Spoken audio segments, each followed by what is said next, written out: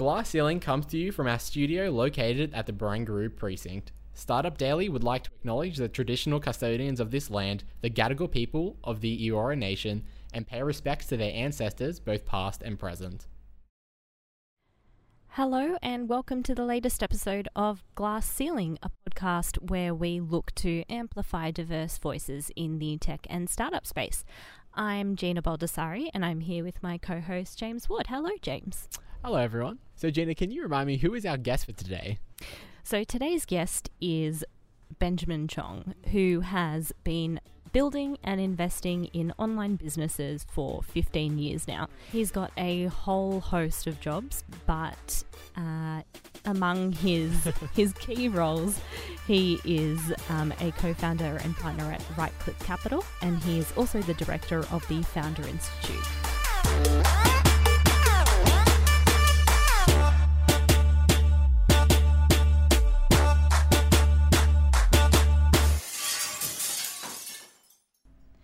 Ben, thank you for joining me. Thanks for having me, Gina. I am sure this is going to be a very interesting chat. So I wanted to start at the start. Sure. So your bio, Mm-hmm. I know you have read mine because the first time I spoke to you, you asked me about it. So now I'm going to ask you about yours. So it says that, where is it now?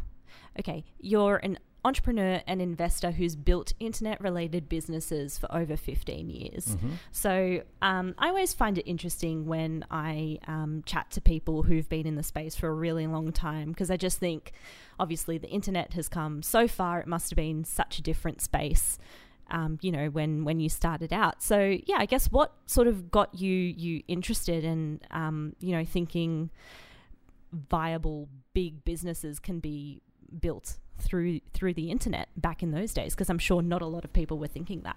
Yeah, I was very fortunate to go to university in the 90s, and it was a time where I needed to get sign-off from the dean, that's right, the dean, to get an email address. Wow. So, needless to say, it was far easier to get a Hotmail email address than an email address at the University of New South Wales here in Sydney. But even back then, when I got exposed to modems and the ability to dial up to bulletin boards, or later dialing up to the internet through an old, probably 19.2K modem, I realised this potential of having so many people connected to this network, this inter-network, could be extraordinary. And I was very fortunate, being at university at the time, where I got talking to my business partner back then, who remains a business partner today, about the possibilities of communicating with people on this internet, not only in Australia but abroad, and then the possibility of transacting, of having commerce, or as it was known then, e-commerce. I think it's still known today as e-commerce, but it was a very big thing, being able to buy goods and services online. So I was very fortunate with Ari back then to start a very fledgling business where we sold mobile phones online. We were the first, I believe, online retailer of mobile phones in Australia in the 90s, and managed to grow that to a level of scale. And what's fascinating in hindsight is that the number of people back then who were used to and comfortable with buying online with their credit card or whatnot is a far cry from those who are used to buying online with their credit card or PayPal or any device or payment method today. Yeah, definitely. Funnily enough, that we literally just recorded our Startup Meet Corporate podcast looking at innovation in the retail space and talking about just how far buying online has come, because I was saying to Matt that I didn't start buying online until about 4 or 5 years ago, and even then I'd ask my friends, being like is it trustworthy, is it okay, am I actually going to get the product delivered? That's right. Well, we had to struggle back then with assuring folks that if they bought product online with their credit card numbers would be safe. We had to demonstrate to our customers that we were a legitimate website, that we would secure their details using SSL, Secure Sockets Layer, and we had to have those trust marks, those symbols of padlocks and the various authentication certificates or security certificates that you would have to validate the authenticity of the website.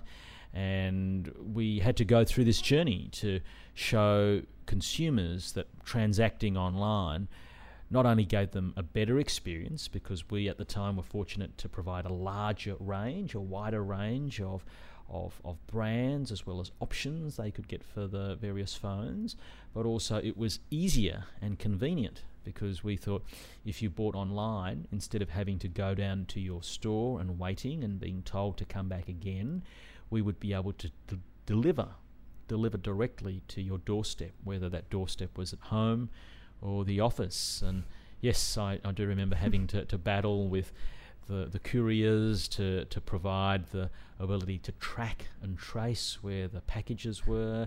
And these were nascent days, but a very, very exciting time, because I remember looking at what was occurring in the United States, and this was the beginning of the dot-com boom, and you had marketplaces like eBay, you had companies like PayPal, which were preparing to list, and then you had other spectacularly large failures like Pets.com in the US that were raising a whole load of money. Their plan was to change how folks would look after their pets by having pet food delivered to the home. And whilst I think there were a lot of people who were prepared to have pet food delivered to their home, the number of people today who want pet food delivered to their home is significantly more, because we're used to it. Yeah. In fact, my parents and people of my parents' age, I know, spend a lot of time shopping online because of the choice that they get, as well as the convenience. Yeah, definitely. Is there a little part of you that when you're speaking with companies these days and they say, oh, doing this thing is hard, like, do you ever go, are you kidding? Like, do you know what I had to go through? I think it's always hard. Whenever you're breaking new ground, it is hard. When you're setting up that shopping cart, as we did for the first time, it was difficult. When we were talking to the banks to give us access to a merchant facility, that was difficult. When we were talking to the mobile carriers to convince them that these young guys should have access to sell their network, that was difficult. And I think today, people who are starting businesses, particularly businesses that have the opportunity to grow large, to have not only Australian but international appeal, do need to work hard. And in those early days, there's a lot of bootstrapping. And even when you do receive funding from founders, we like founders to be careful with their pennies. Now, we're not suggesting that they don't spend their money, but we want, as investors, to see that the money is being spent wisely. And we have no problems with spending more and more money, so long as it is fueling some growth in the business and it is hopefully building a level of defensibility that allows that business to continue to offer a great product or service to its customers or clients. Yeah, so talking about your investing, how did you move into, starting to invest in other companies? I was really fortunate to have learnt many lessons through the process of starting a number of these tech businesses. In 2003, my business partner and I decided to form Right Click Capital, and we used that vehicle initially to invest in some of our own ventures and ventures of close friends. So we put some of our money aside and were able to direct it to either projects or businesses that we were starting. And as we became successful in having a number of exits, we were able to apportion more funds to either internal projects that we were running, projects that maybe our friends were running, or projects or businesses that we saw externally. And that was where we got the bug. We got the bug of being able to help folks, not only by putting money into their business, but being able to get alongside them to help them through that journey. And as you said, it is hard work, and for us it can sometimes be lonely, and being able to help other people avoid the mistakes that we've made, whether it's perhaps having too high a fraud ratio, or whether it is spending too much on a particular marketing campaign, or whether it is attempting to build too much technology than you can chew. I think there's some of the lessons that we've learnt in the past around how to build a business with hopefully a higher chance of success. And as we saw some of these companies we invest in go well, we were really positive about being able to invest more of our own money and then later other people's money. And I think being able to manage other people's money and invest their money into businesses is a privilege, something we don't take lightly, and we therefore try very hard to invest that money wisely. Yeah, and talking about the, I guess, what you look for in a portfolio company, something I found really interesting about the way that Right Click Capital invests is that you get potential founders to do a computer-based test, that you developed in conjunction with a psychology professor from a university that, through which you aim to find those with a high level of entrepreneurial DNA. How did that come about? I find that really fascinating. Yeah, I think there are many people who are fantastic at talking. There are others who are wonderfully dressed, and then there are yet some who perhaps may not appear on the surface to have all the hallmarks of a successful founder, but deep within are. And that was this journey that we went on a couple of years ago, working with the psychology professor to understand what are some of the key drivers we think are in the background to promulgate entrepreneurial success. And through our journey, working with him and working with some other friends who have been testing a whole bunch of founders, we tried to correlate certain character traits that we find during the testing with long-term entrepreneurial success. Now, what kind of traits might they be? Sure. So I need to preface this by saying, like any test, there will be error in the test. Mm-hmm. Like any type of exam or test or even contest, there are errors. So I'm not saying that the test is completely infallible, but these are the things that we consider to have a high correlation. And the things that we like are a high level of fluid intelligence, being able to change as the rules of the game change. Because in a technology business, particularly one in a global market, it's very competitive. And if you think the goalposts are fixed all the time, year after year, then I suspect you're in for a rude shock. I think one of the other things that we look for is a level of openness, being open to new ideas, new ways of thinking, different perspectives. If you are completely closed to the prospect of someone else having a competing idea to you, or perhaps your idea of a customer or the world being slightly different, then you may also be in for a rude shock. We also like people who have a level of agreeableness, that is, folks who can bring other people along for the ride, because no man is an island, and we think that no startup is going to be wildly successful with a single founder and no other team members. So therefore, being able to bring people around you, and even customers, how about that, to your way of thinking, to your perspective, rallying them around the product or service is critical. Have you had founders kind of balk at having to do this test, or are they all quite keen to get it done, whatever gets the funding? Well, that's a great question. We have had a couple of founders who have been hesitant, have been reluctant to do the test. But what I do let them know is that we keep those results confidential. That's a really important part of the integrity of who we are as a firm. And then the other thing is we're very open to share the results of the test with those who take the test. So that generally sparks a level of interest or intrigue in founders, because who doesn't want to find out a little more about themselves? Who doesn't want to read what their perhaps openness is like, or their agreeableness is like, or their level of extroversion? So I think for those of us who are founders, I think one of the characteristics we like generally is a sense of curiosity. Is someone curious about asking why? How does it work? In this particular market, why has the same customer been buying from the same supplier for all these years? Is it because the relationship is so good? Is it because the product is so good? Why? And I think people who ask those why questions, those who are curious, tend to have breakthroughs.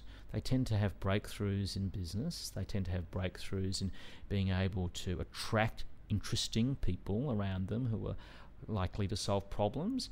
And we like folks who are curious about themselves, those who want to learn how they can better themselves. So, but yeah, by and large, we've been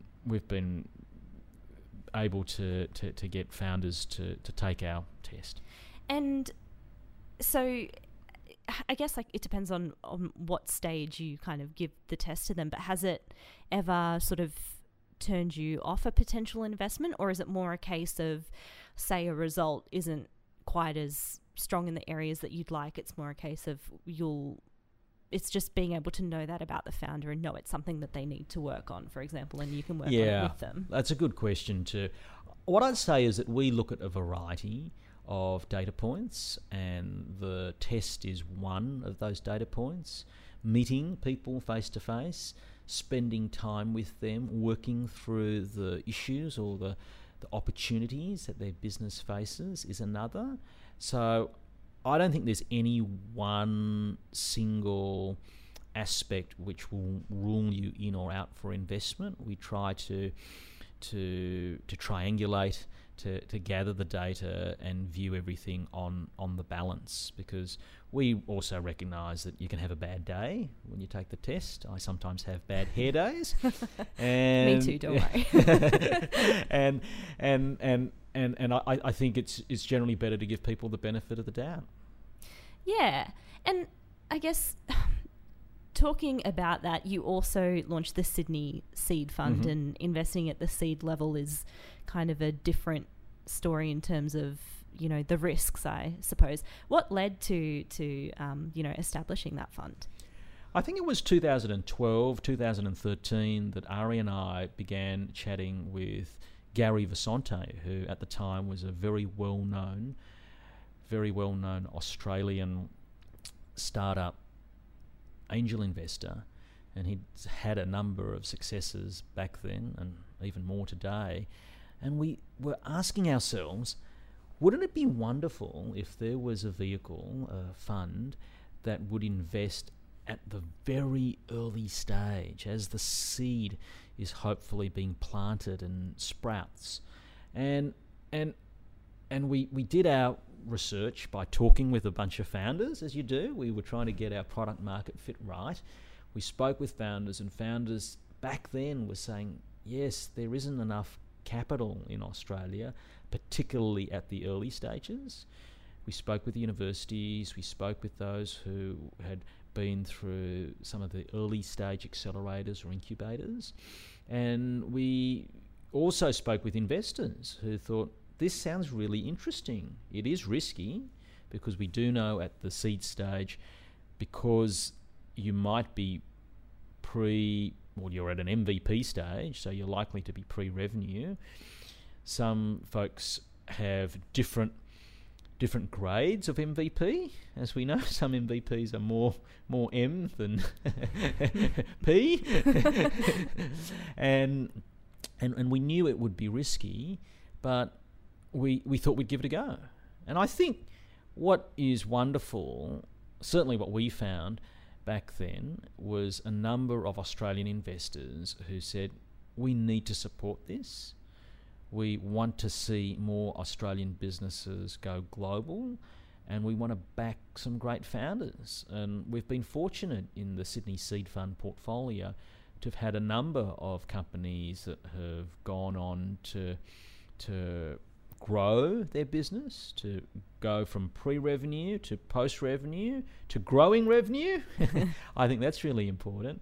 And some of them have taken on additional rounds of financing. And I'll also say that there are some who were not able to get that product market fit, or perhaps ran out of time to get that product market fit. Because I think once you do receive funding, once you do take on external capital, there is a race.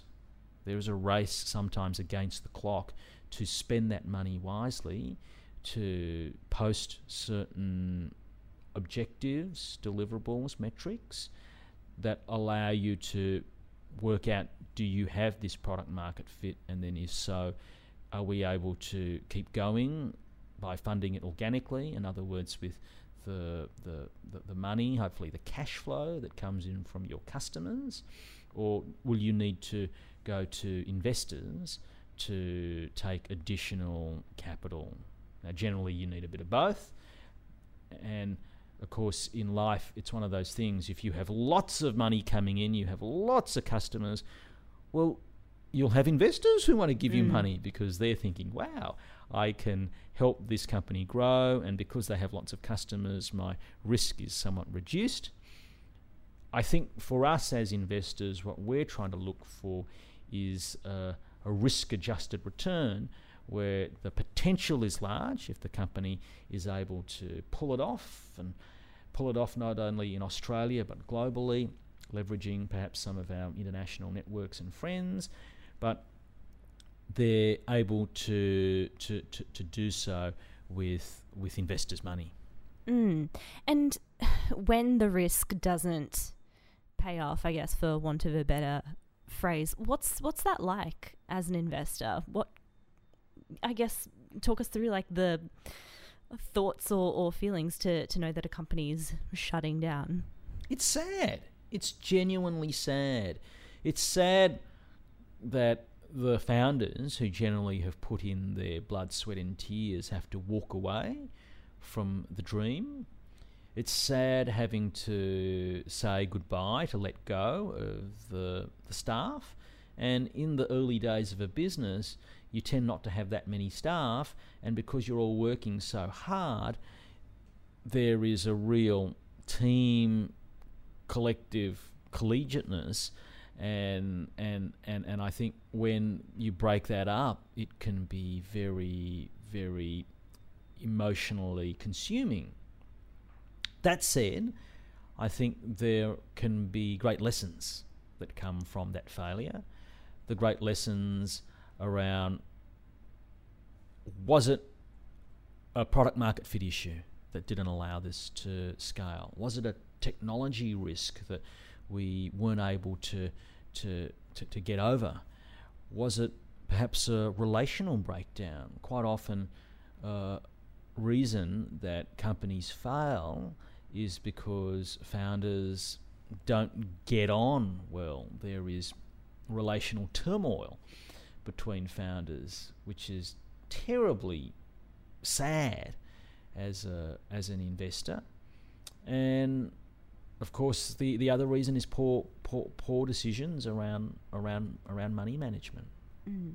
And as an investor, when you're trying to, work with any portfolio company through these kinds of things at whatever stage they may be, what does that job look like for you, and how's it different from the work you do with the Sydney Seed Fund and compared to Right Click Capital? What sort of different hats do you wear? Yeah.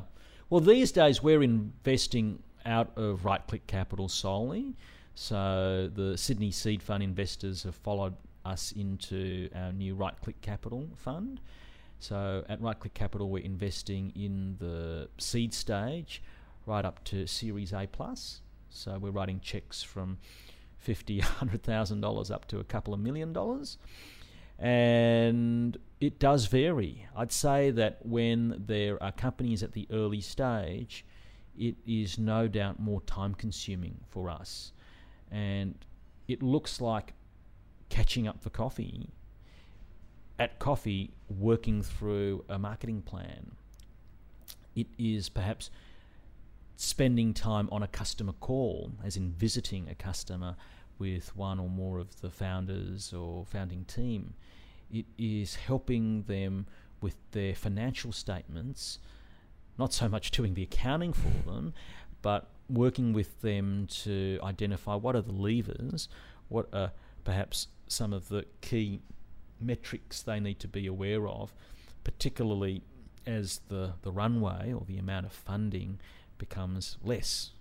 As each day goes by, you generally have less funding available. So we tend to work out what are some of the proof points or key milestones that need to be achieved in order for us to consider funding again, or what we believe other investors would want to see before they express interest in funding. So in the early days, it is more hands-on. Quite often we'll be on the telephone with founders. So I am often seen on the street with the phone glued to my ear. And at other times it is catching up with them more casually.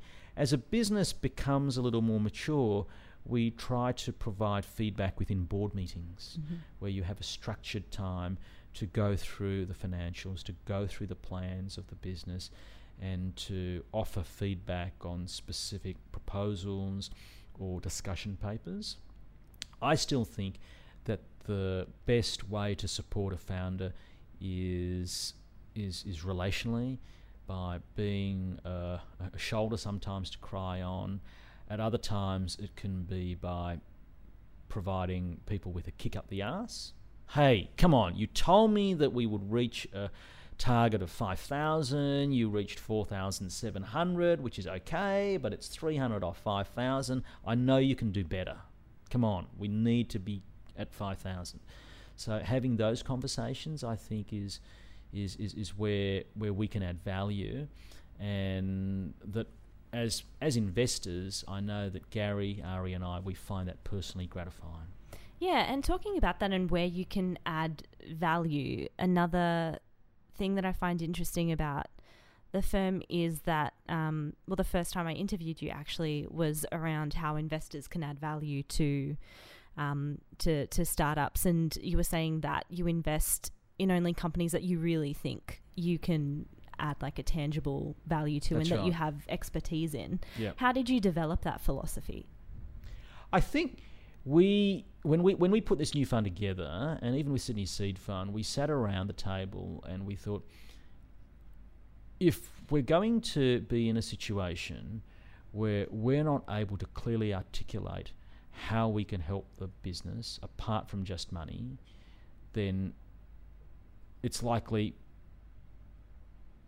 the business is not going to get the zing, that secret sauce, that special blend of herbs and spices, that I think that X factor that you need for success. And therefore, even a couple of weeks ago, there was a great business that came across our desk, some wonderful founders, and as we looked into the business more, we looked at ourselves and we said, we love it. We think that we can probably make money for our investors in this one, but we said, will we be able to add that value? And the answer is no, because it was a little bit outside of our field. And I think that we want to invest in things that we have a level of familiarity with. We're obviously keen to learn, but whether the value is based on the experiences we've had, whether in software businesses, in marketplace businesses, in IoT type businesses, or whether it's value in the network that we know because of our business careers, we're able to connect the founders or the salespeople within the organisation to, or whether it is because of our technical background, particularly within some of the artificial intelligence or around IoT and networking, or whether it is our international experience, being able to leverage the Draper Venture Network, which is a network of 16 worldwide venture capital firms where we can help portfolio companies grow into international markets, not just the US, where we have a full-time secretariat of 7 people, but whether it is into Asia or into South America or into Europe. I think being able to leverage those connections to really grow a business, we think that's our edge. That's our edge to drive a fantastic return for our investors, and for us to be a great partner, a business partner of the founders. And how have you seen founder understanding of this kind of grow over the last few years, or their acknowledgement that, yes, they need more than just the funding? I think founders are becoming increasingly sophisticated. I think founders are asking much better questions of their potential investors, because there are some investors in market who will only focus on late stage businesses. You need to have revenue, maybe you need to have some level of EBIT or the ability to turn EBIT. You need to be in these types of markets. And those investors are fantastic at being able to help grow and support those founders. There are other firms who will specialize in a particular technology or sector or geography. And I think it's important for founders to continue this savviness of working out what investors have previously invested in, what they say they like, and to target accordingly. I think when speaking with investors, it's very important to use your time judiciously. Yeah. And looking at other investors in the market in Australia at the moment, so obviously the title of this podcast is called Glass Ceiling, and through it, James and I want to just highlight voices in the space that aren't straight white men, even though James is a white male himself. But so obviously you're an Asian background. I'm Italian. But we were speaking before recording about the fact that the investment space in Australia actually is pretty diverse as it is. There's a lot of women in the space. How do you think that's come to be? I think that venture is a relatively young field in Australia. And what that means is that there are opportunities for people who are new to venture to be part of venture. I think that's very, very exciting. I think when it comes to diversity, something that we've attempted, and I can't say that we've always succeeded at this, but I know that Ari and I hold this very close to our hearts, to ensure a high level of diversity, in the businesses that we've previously started.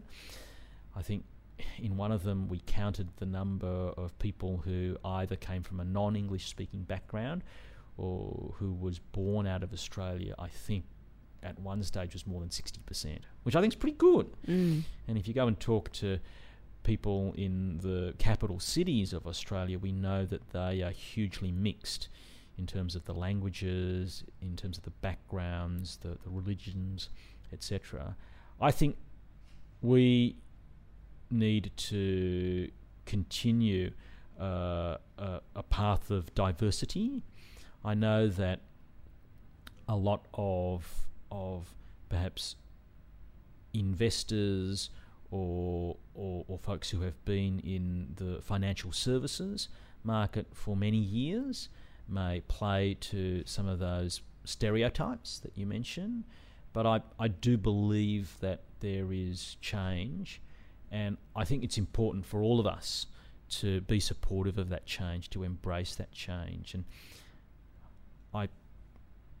I'm really excited when I saw in our last intake at the Founder Institute, for instance, in Sydney, where we run a 13-week program for founders to build and validate their idea. I think we had over 40% of women in that cohort, and we had more women than men who graduated at the end of those 13 weeks.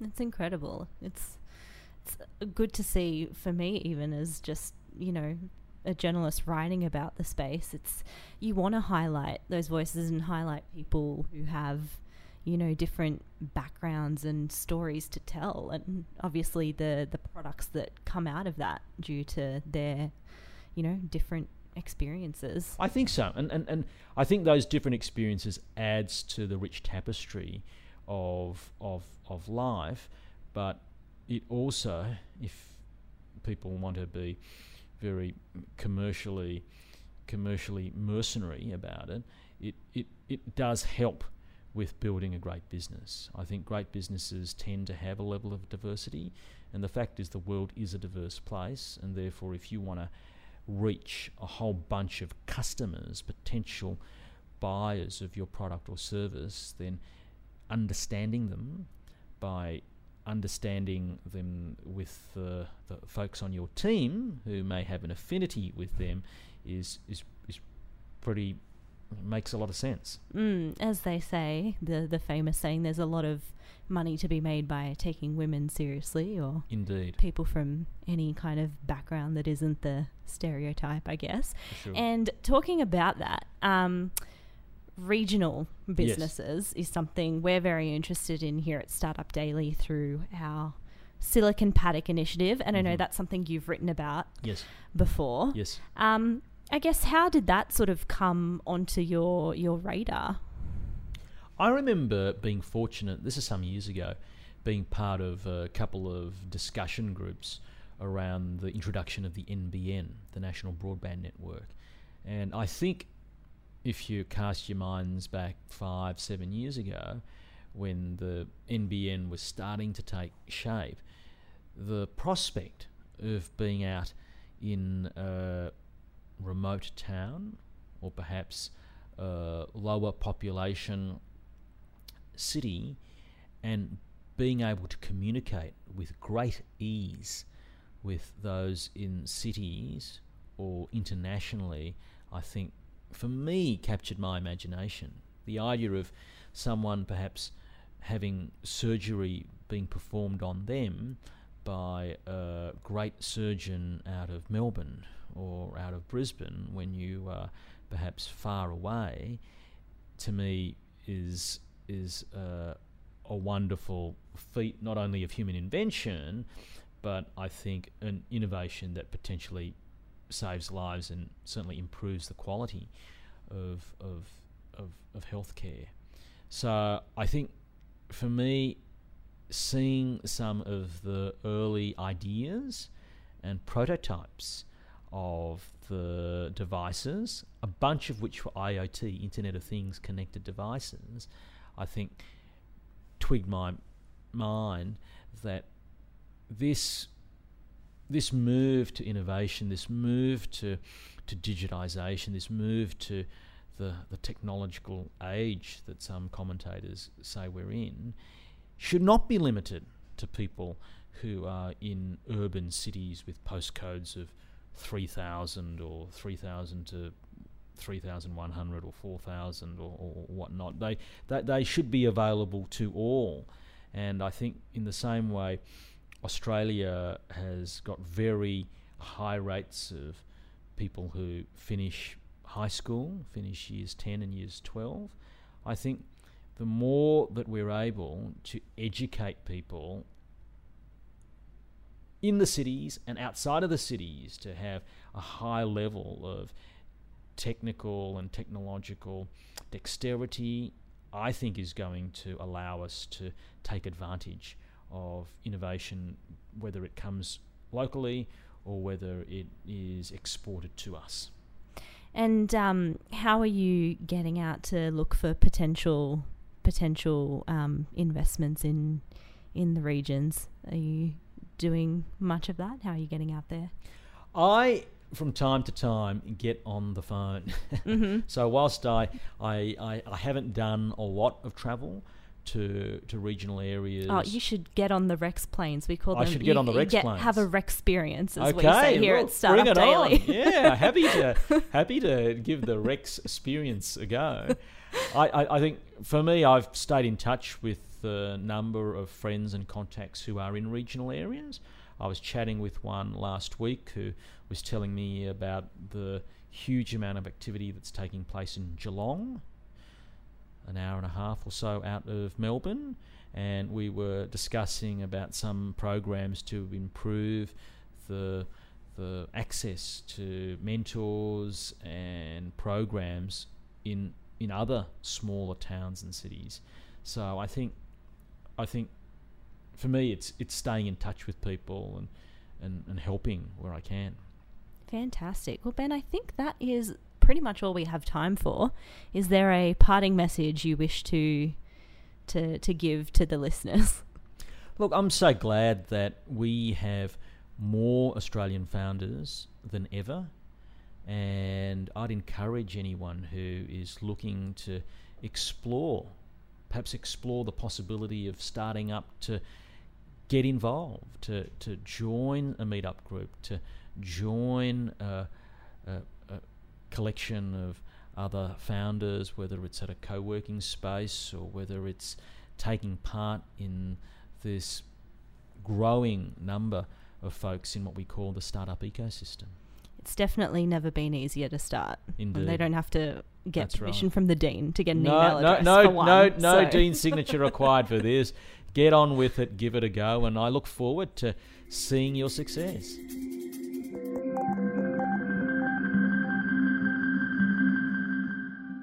Wow, imagine having to ask permission from the dean at your university so you can have an email address. Those are very different times. Yeah, it's really absurd. I think if that was me, I'd probably just cower away and wouldn't.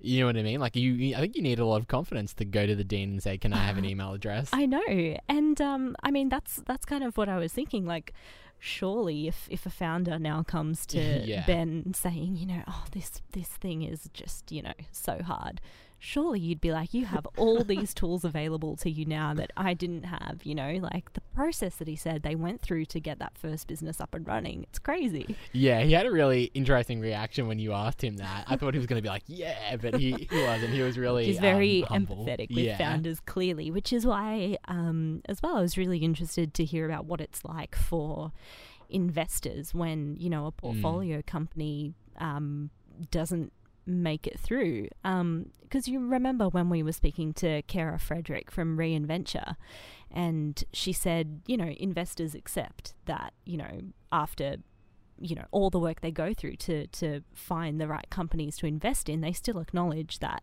the likelihood is that not all of them are going to, you know, make it out to the other side, so to speak. So, but you never sort of, I guess, hear from investors around what that's actually like, especially, you know, when you've invested at the seed level, and as Ben said, the relationship is really quite close because there aren't a lot of investors around the table at that point. And, you know, it was interesting. Yeah, and like off that, and you know, on the topic of being intimate with, you know, that sort of group, I think the way he put it in a sentence was that a lot of his role and the role of the investors is to be a shoulder to cry on. That was fascinating because, like, in my head I can imagine those sort of scenarios happening. But I mean, I think that's the thing, right? For a lot of us, the view that or the image we have in our mind of, you know, the startup space or investment is a very stereotypical, you know, Silicon Valley based sort of idea. Whereas, as Ben was kind of saying, the space here is so much smaller. People really know each other. Where, I think they do develop that kind of relationship where an investor's the shoulder to cry on. So, yeah, he made it very clear, like straight off the bat, to us really, that Australia is, at least in terms of like a lot of things, including diversity, like you know, a step ahead of, you know, Silicon Valley. Yeah, still not perfect, but it's different. Yeah. Exactly right. It's not sort of the scrummage. of controversy over there. Yeah, I mean, again, I think it would be different, but, you know, who knows what is below the surface. I mean, when things were coming out in the US, there were, you know, then things in the media here around some things that have happened, but I would hope that it's not at the same level, and, you know, that... Yeah, but as Ben pointed out, I guess people are becoming more aware of, you know, different points of view and about these issues, and, you know, having a conversation around that table. Yeah, and the importance, just like the business value of having diverse points of view and opinions around the table, and how that can help the startup sector grow. So, very interesting conversation with Ben. Thanks again to Ben for taking the time to chat to us, and thank you to everyone who has listened.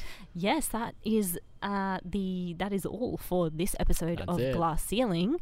If you want to listen to any of those that have come before, just look at where you found this podcast. That's it. Whether it's on iTunes, Stitcher, Google Play, or on the Startup Daily website. Have a look to find the other episodes, and if you feel like it, rate the podcast and leave us a review, because that helps others find it. And if you're in the mood for other podcasts, you should check out Startup Meets Corporate, which I host along with our founder Matt Beachy.